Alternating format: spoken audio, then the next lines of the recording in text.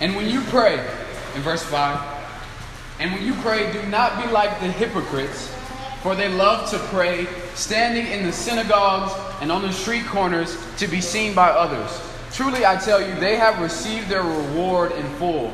But when you pray, go into your room, close the door, and pray to your Father who is unseen. Then your Father who sees what is done in secret will reward you. And when you pray, do not keep on babbling like the pagans, for they think they will be heard because of their many words. Do not be like them, for your Father knows what you need before you ask Him. I have 3 points today. The first one is the purpose of prayer. Next is going to be the obstacles of prayer. And then last is the power of prayer. So you got P-O-P. Come on. Hold it down. Hold it down. And then after I talk about all that, Perrie's going to give us some practicals on how to pray. But first we're going to start with what is the purpose of prayer. And so I want to ask you guys, I want to open up for a moment. What do you guys think the purpose of prayer is?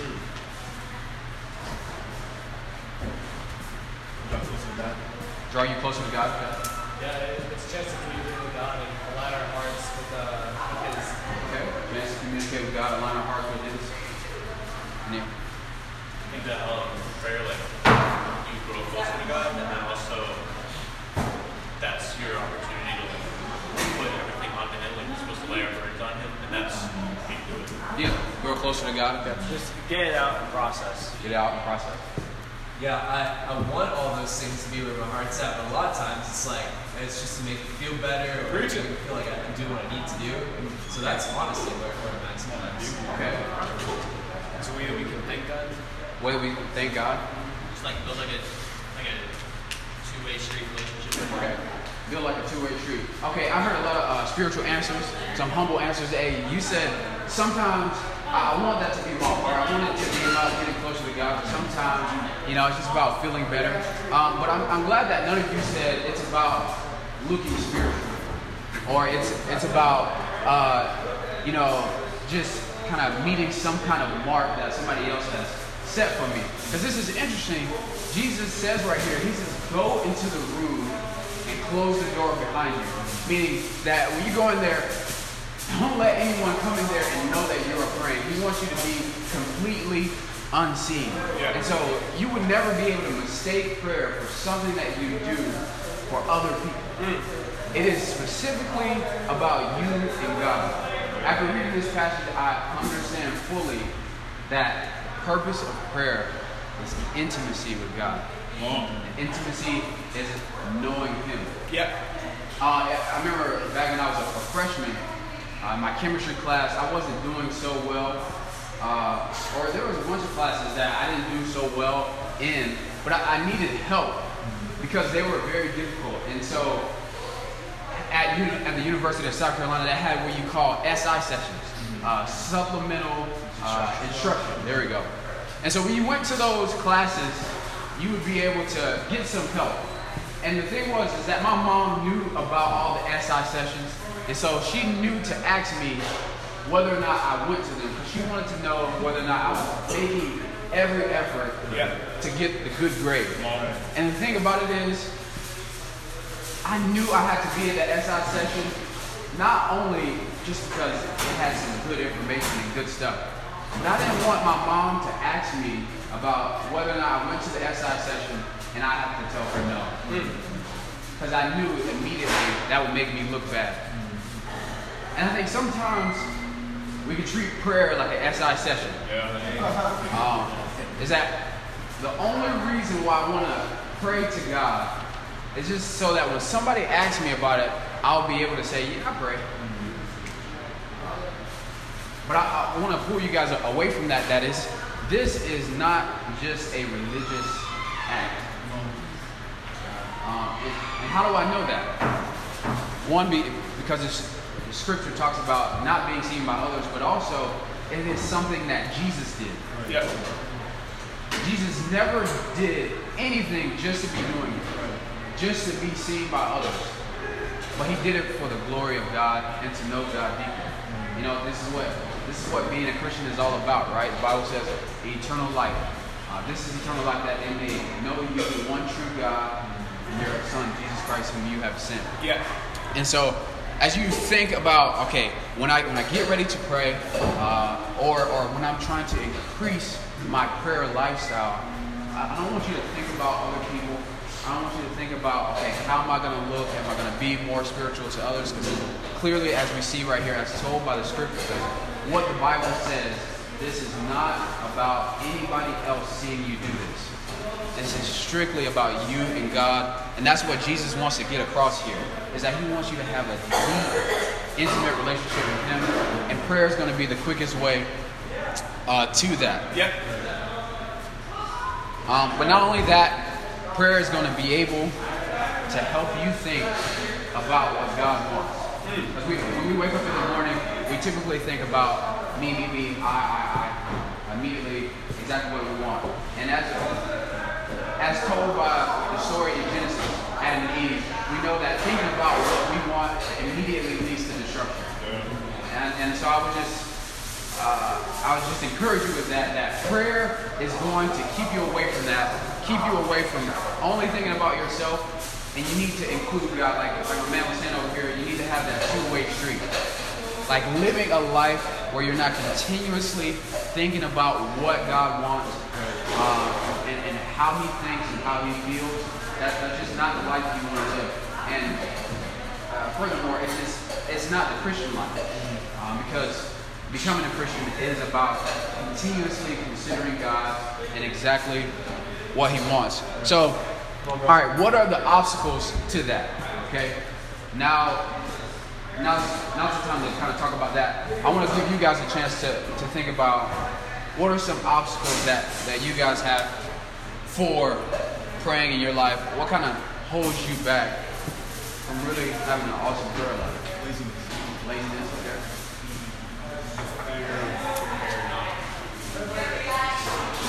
Fear of the prayer not being answered.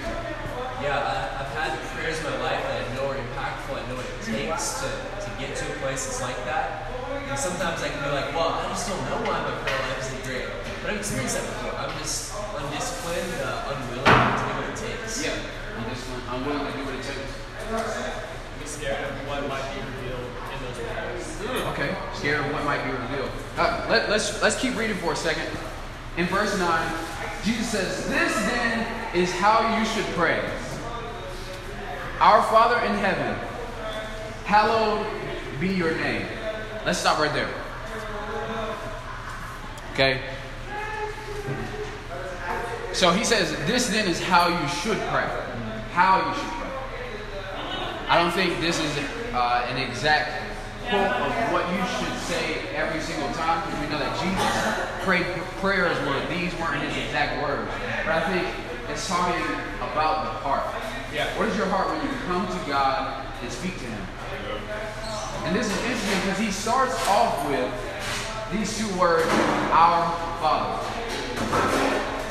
So the moment you start a prayer, you immediately acknowledge that you're talking to your Father in heaven. Okay? And so I think the quickest thing to kind of derail that kind of conversation and that kind of connection is if we are acting as though God is not our Father in heaven. If we are acting as though we are not children of God. That means if we have deep, deep sin in our life, then immediately prayer becomes an awkward conversation for us. It's hard for us to really get in the mode of, okay, God's my Father. God's my Father. Like, I praise you, hallowed be your name. But then our life is not really praising the name of Jesus. Our life is not really praising the name of God. And so we feel a little bit uncomfortable. And so that kind of keeps us from wanting to really lean into God. Another obstacle, okay, and think about, okay, hallowed be your name, right? In order to praise someone, you have to be in a very humble position. Humans struggle with humility. And so I think one of the things that can keep us from having an awesome prayer life is that we are not humble enough. We think that we can go about life and that it will just come to us, that we are strong enough, that we are spiritual enough. I think especially men, we want to do it on our own. Like we think of life as the weight room, that we're going to go in there. We don't need a spotter. We're just always strong enough. And the thing is, the whole point of prayer, or the whole reason that prayer has been instituted into the Christian life is because you can't do it on your own. Yeah. That you need humility more than you need anything else. And the thing about it is, guys, is that it's just a Jesus characteristic. Like if you're going to get down on your knees and pray to God and say, hallowed be your name, you immediately become like Jesus in a moment like that because you choose to humble yourself. You choose not to think so highly of yourself, but you choose to lift up the name of God. And that's what Jesus' entire life was about. And so we need to really fight for humility. Somebody else talked about we fear that God may not give us what we want, or that the prayer may not be answered. That's something that is a struggle for me. A lot of the things that I would like to pray about, I always feel iffy because I'm like, okay, if God answered that prayer, I don't even know if I should have that. I don't even know if what I want, God should be giving to me. And so I just won't pray at all. And you know, whatever the request might be, or you might think the request is too big of a thing, like, oh, it's just so unrealistic. God's not going to give that to me. And the thing is, prayer is not about getting what you want. If we keep reading, it says, your kingdom come, your will be done.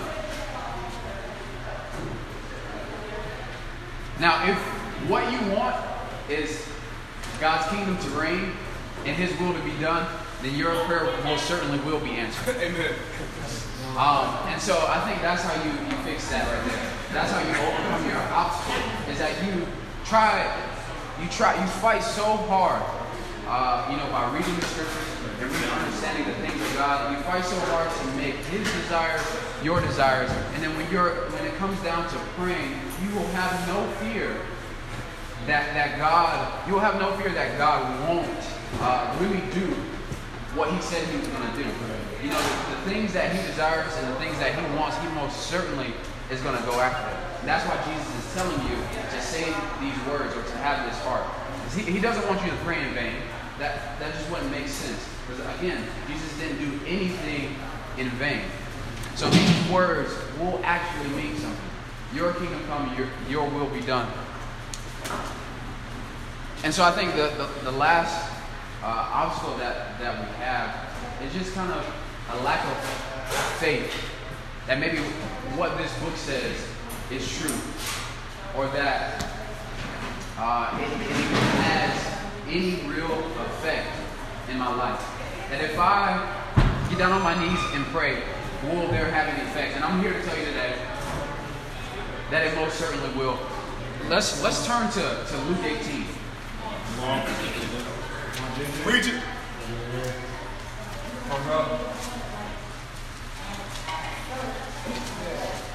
I want you guys to pay close attention to this. In verse 1, it says, then Jesus told His disciples a parable to show them that they should always pray and not give up. He said, in a certain town there was a judge who neither feared God nor cared what people thought. And there was a widow in that town who kept coming to him with the plea, grant me justice against my adversary. For some time he refused, but finally he said to himself, even though I don't fear God or care what people think, yet because this widow keeps bothering me, I will see that she gets justice, so that she won't eventually come and attack me. And the Lord said, listen to what the unjust judge says. And will not God bring about justice for his chosen ones who cry out to him day and night? Will he keep putting them off? I tell you, he will see that they get justice, and quickly. However, when the Son of Man comes, will he find faith on earth?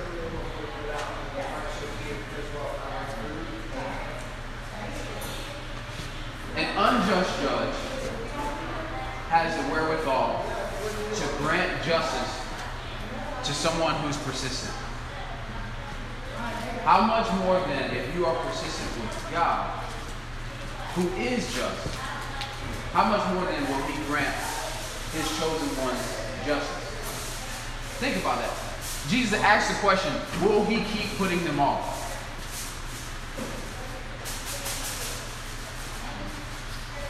Jesus is such a G because he really knows the art of asking a question that you already know the answer to. But there's power in that. Like when you think to yourself, okay, do I need to pray? Or will my prayer be answered? Well, ask yourself the question, will God keep putting you off? But there's a caveat there. It talks about justice. Will he not see that they get justice? If what you're wanting in your life is not justice, if what you're asking of God would not be just to you, I don't think God desires to grant that for you. But most certainly, if God sees that you are in need of Him, it says that He will grant you justice. And it says He will do it quickly. Meaning He will not be slow in doing so. And then Jesus asks this question. But when the Son of Man comes, will He find faith on earth?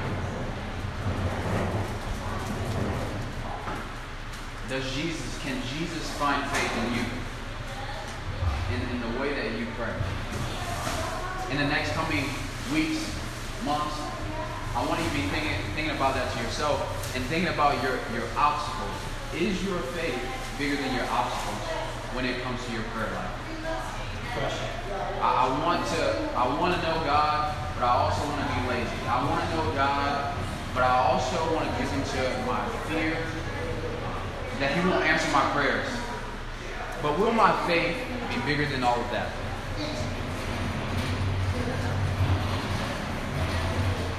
And man, if we push through, there's something amazing on the other side, okay? Bringing me to my last point, the power of prayer. Let's turn to Ephesians 3. Come on. Come on.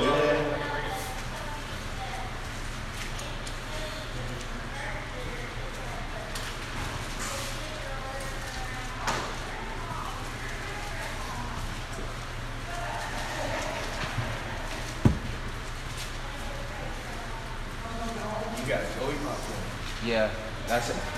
God eats purple cow.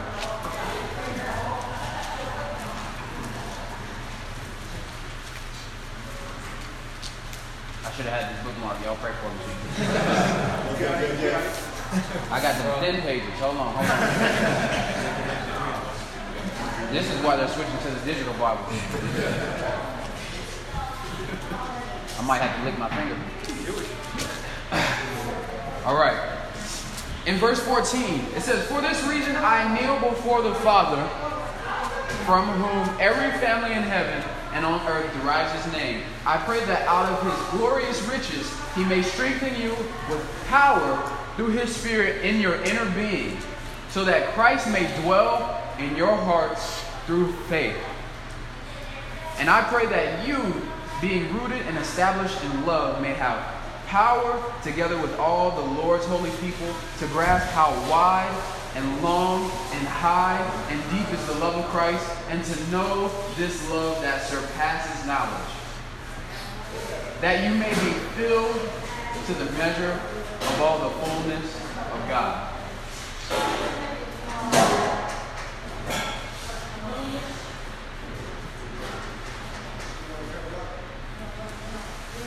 Paul starts off, he says, "For this reason I kneel before the Father." And then at the end, he says that you may be filled to the measure of all the fullness of God.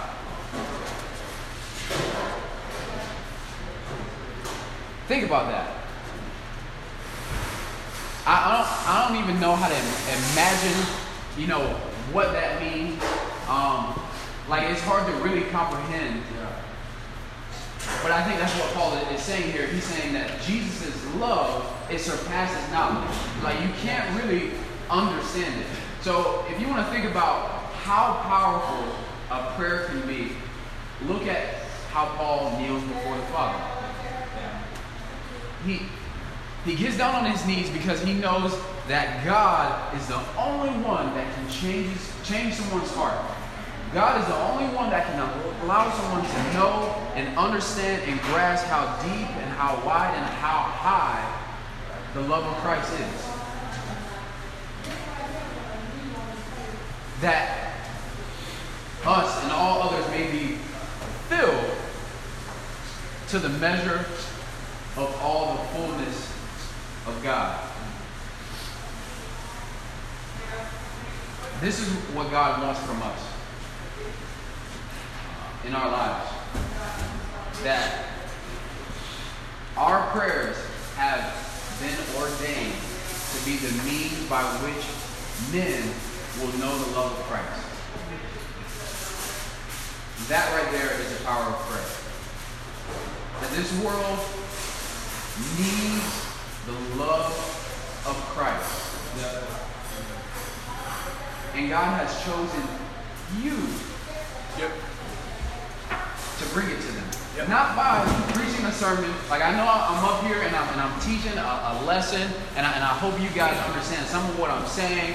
I hope I haven't gone too long over my time, and I hope that I've been an effective speaker, an effective communicator. I hope you can hear me in the back and all that. But none of that matters at the end of the day if I don't know how to kneel before the Father and request day and night that you, as well as the rest of the world, that God may help them know the love of Christ, that He may help them grasp the love of Christ.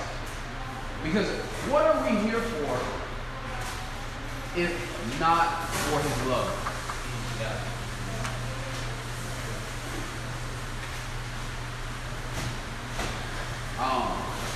And so Perrie's gonna give some practicals, but before he comes up, I just want to say, like, as you even hear his practicals, as you even hear him talk about how you're doing it, whether it's on a mountain or in your room, in your closet somewhere, or wherever. You're imagining, okay, this week I'm gonna put into practice this prayer. I want you to remember this, that your prayers are going to help men be filled to the measure of all the fullness of God. Yeah. Come on, Perrie. Amen. Thank you so much. Filled to the measure of the fullness of God. I love how he said the power of prayer is to not only to help us see the love of Jesus and the love of God, but to help the world see it. Men who do not pray will not show the world God. I don't care how well you can preach a lesson. I don't care how good you are at sharing your faith. And here's the thing. God might use your trifling selves, okay, and some of the things you do when you're trifling. Jacob's brothers are trifling, right? But what did Jacob say in the end, right? Or not Jacob, Joseph, what did he say in the end? God used their sin to save lives. So even though you might be trifling, and even though, God might use some of the things you do, but you personally, right? That's what I'm talking about.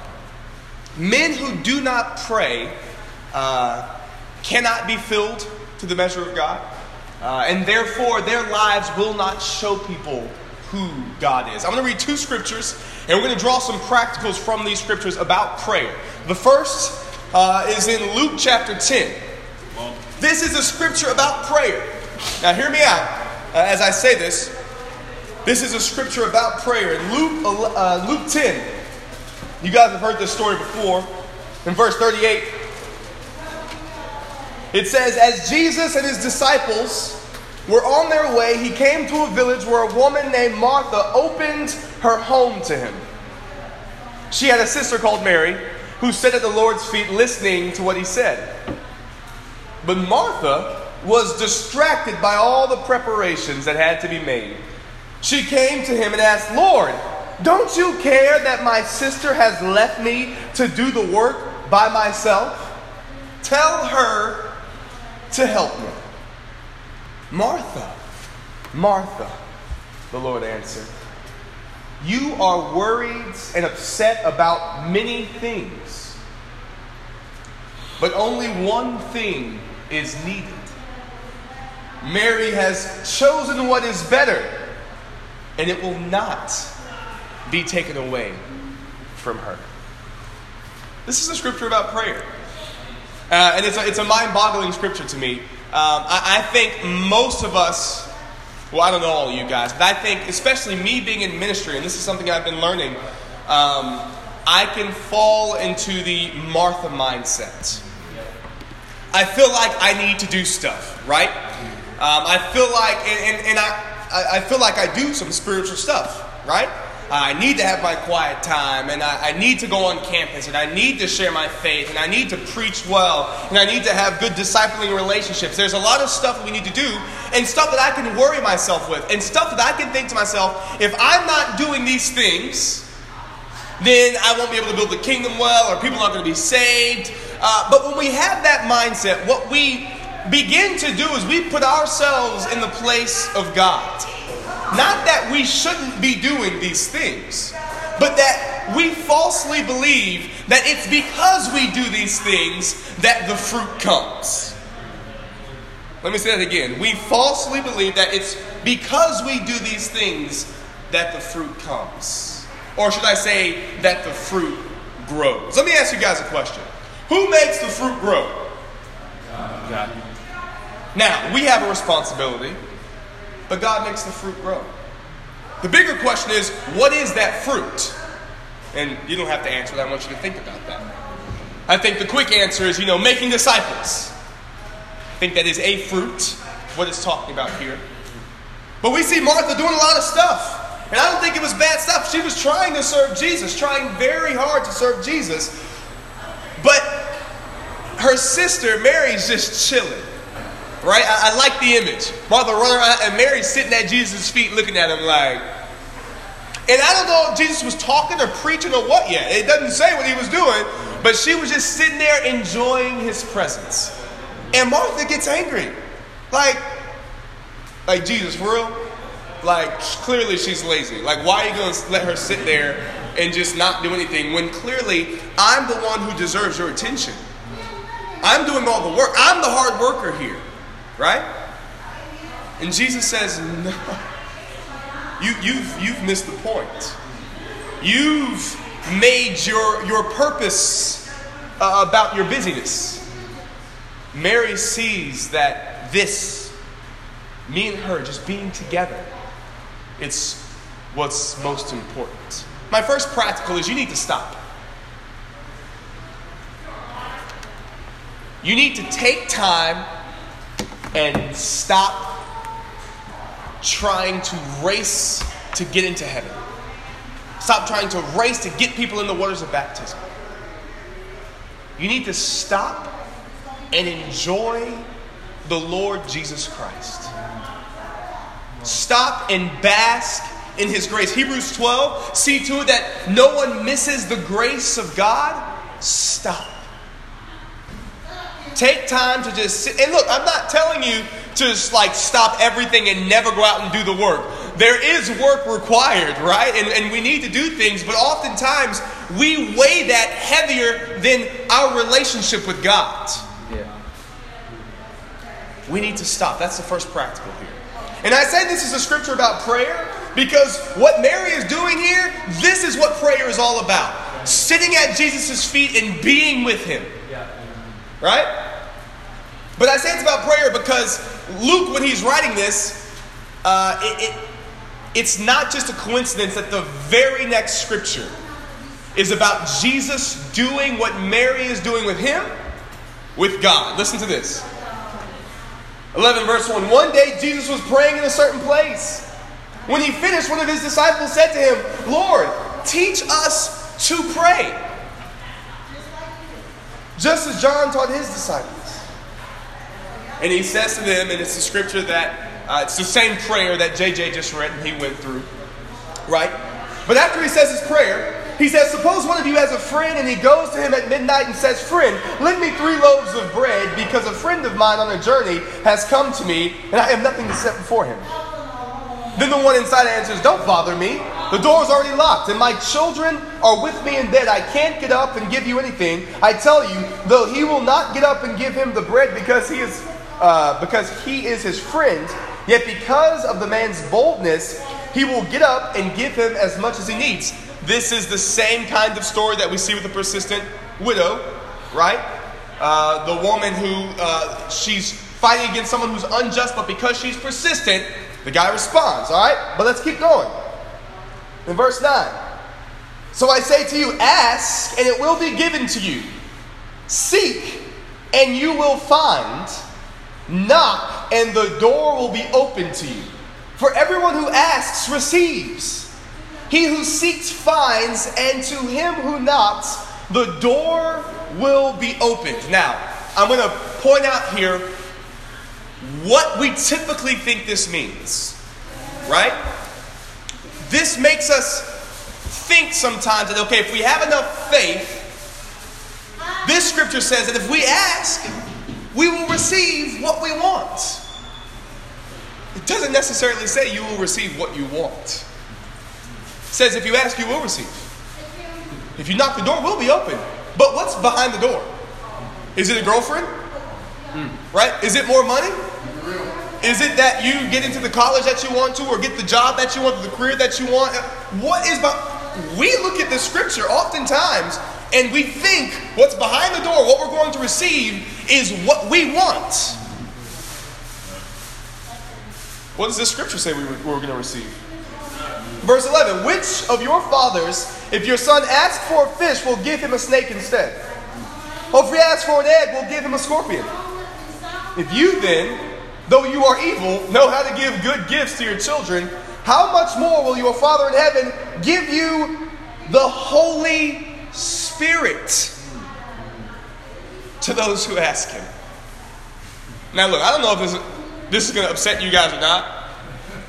Right? It's like the guy who broke through the roof because he was a cripple, and he gets down there in front of Jesus, and Jesus is like, your sins are forgiven.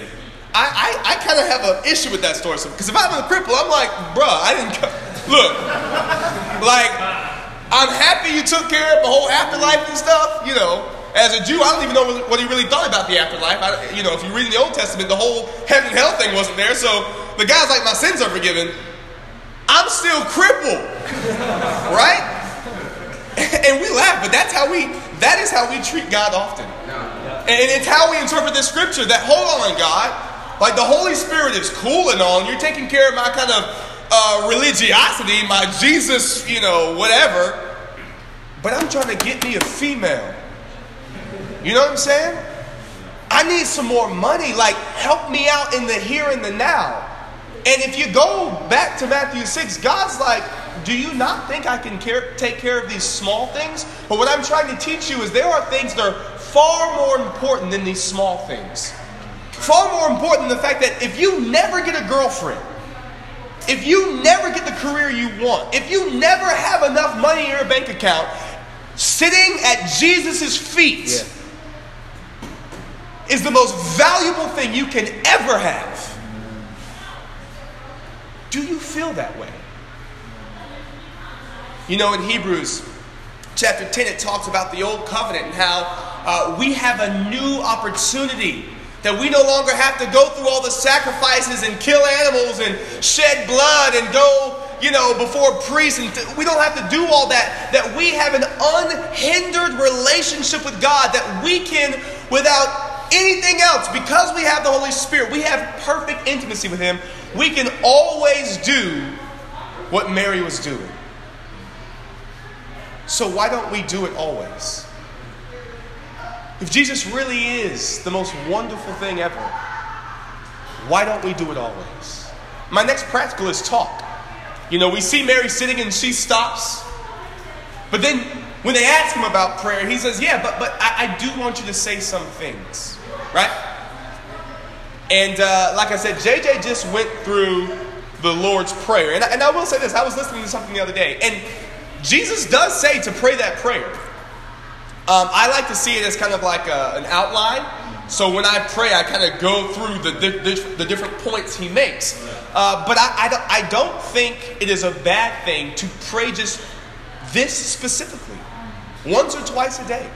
Keep it in mind. Keep your mind focused and engaged on the kinds of things that Jesus wants you to pray for. Does that make sense? But I'm going to go stop and talk, right? But then I'm going to go this whole talk practical here. We're going to jump to James. I'm going to close out here. We're going to walk through the practicals that James gives us. And again, I believe this is a scripture about prayer. And if I'm confusing you when I say that, what I want you to understand is prayer is how we have the most intimacy with God. So when you find a scripture about being intimate with God, I see that as a scripture about prayer. And if you don't like praying, I'm going to be straight up with you. You do not like being intimate with God. That's just how it works. And if you don't cry about it, you can grow in your prayer. I love how the disciples came to him humble. Hey, teach us to do this thing. We don't really know how. We don't know the purpose of it. Teach us how to do it. Be humble. Don't think because you grew up in a Christian household your whole life that you should be perfect at prayer. We all can grow in this thing, and it's something that you can grow in. Yeah. Communication is always something we need to be growing in. And for those of you who God will bless with a girlfriend or a wife one day, you're always going to be growing in that communication. Amen? And ask the people who are in your life who've been doing it longer, teach us how to communicate, right? Teach us how to pray. In James 4, verse 1, listen to this. What causes fights and quarrels among you? Don't they come from your desires that battle within you? You want something but don't get it. You kill and covet, but you cannot have what you want. You quarrel and fight. You do not have because you do not ask God. When you ask, you do not receive because you ask with wrong motives, that you may spend what you get on your pleasures. James, right here, summarizes everything I just said. Right? And I love how he's talking about fights and quarrels amongst each other. He's not necessarily talking about fights with God, quarreling with God. No, but here's the deal. Your relationship with God will always be reflected in your relationship with people. So if you're having a beef with somebody, if you're having trouble with somebody, if you guys are fighting and quarreling, guess who you're fighting and quarreling with? With God. So then he gives you practicals on prayer. Because if you know how to pray well, you'll know how to love well. If you know how to communicate with God well, you know how to communicate with people well. So it all goes back to us being in the right relationship with God, which is simply what righteousness is, right? So let's see the practicals he gives us. Verse 4, you adulterous people, don't you know that friendship with the world is hatred toward God? Anyone who chooses to be a friend of the world becomes an enemy of God. Why does he bring this idea up of being a friend of the world? He's talking about fighting and quarreling. Why is he? Because, again, this is about being a friend of God. Right? You guys know the song, I am a friend of God. Right? The whole idea of who am I that you would be mindful of me? But he's mindful of you. He wants to be with you. So it's about rejecting the world and choosing God above all else. Or do you think Scripture says without reason that the Spirit he calls to live in us envies intensely? He wants us, guys. He wants us. But he gives us more grace. He overlooks your sins. That is why Scripture says God opposes the proud, but gives grace to the humble. Submit yourselves then to God. Here's my next practical. Submit yourselves to God. Understand who He is. Have the right perspective. JJ already mentioned that. And understand who you are. And yield yourself to Him. Not my will be done. Not what I want from the world. But what you want, God. Submit yourself to God. Resist the devil and he will flee from you. Right? Come near to God and He will come near to you. Repent from your sins. Run far away from the things in your life that hinder you from being with Jesus. Repent, guys. You really need to get open and confess your sins and repent.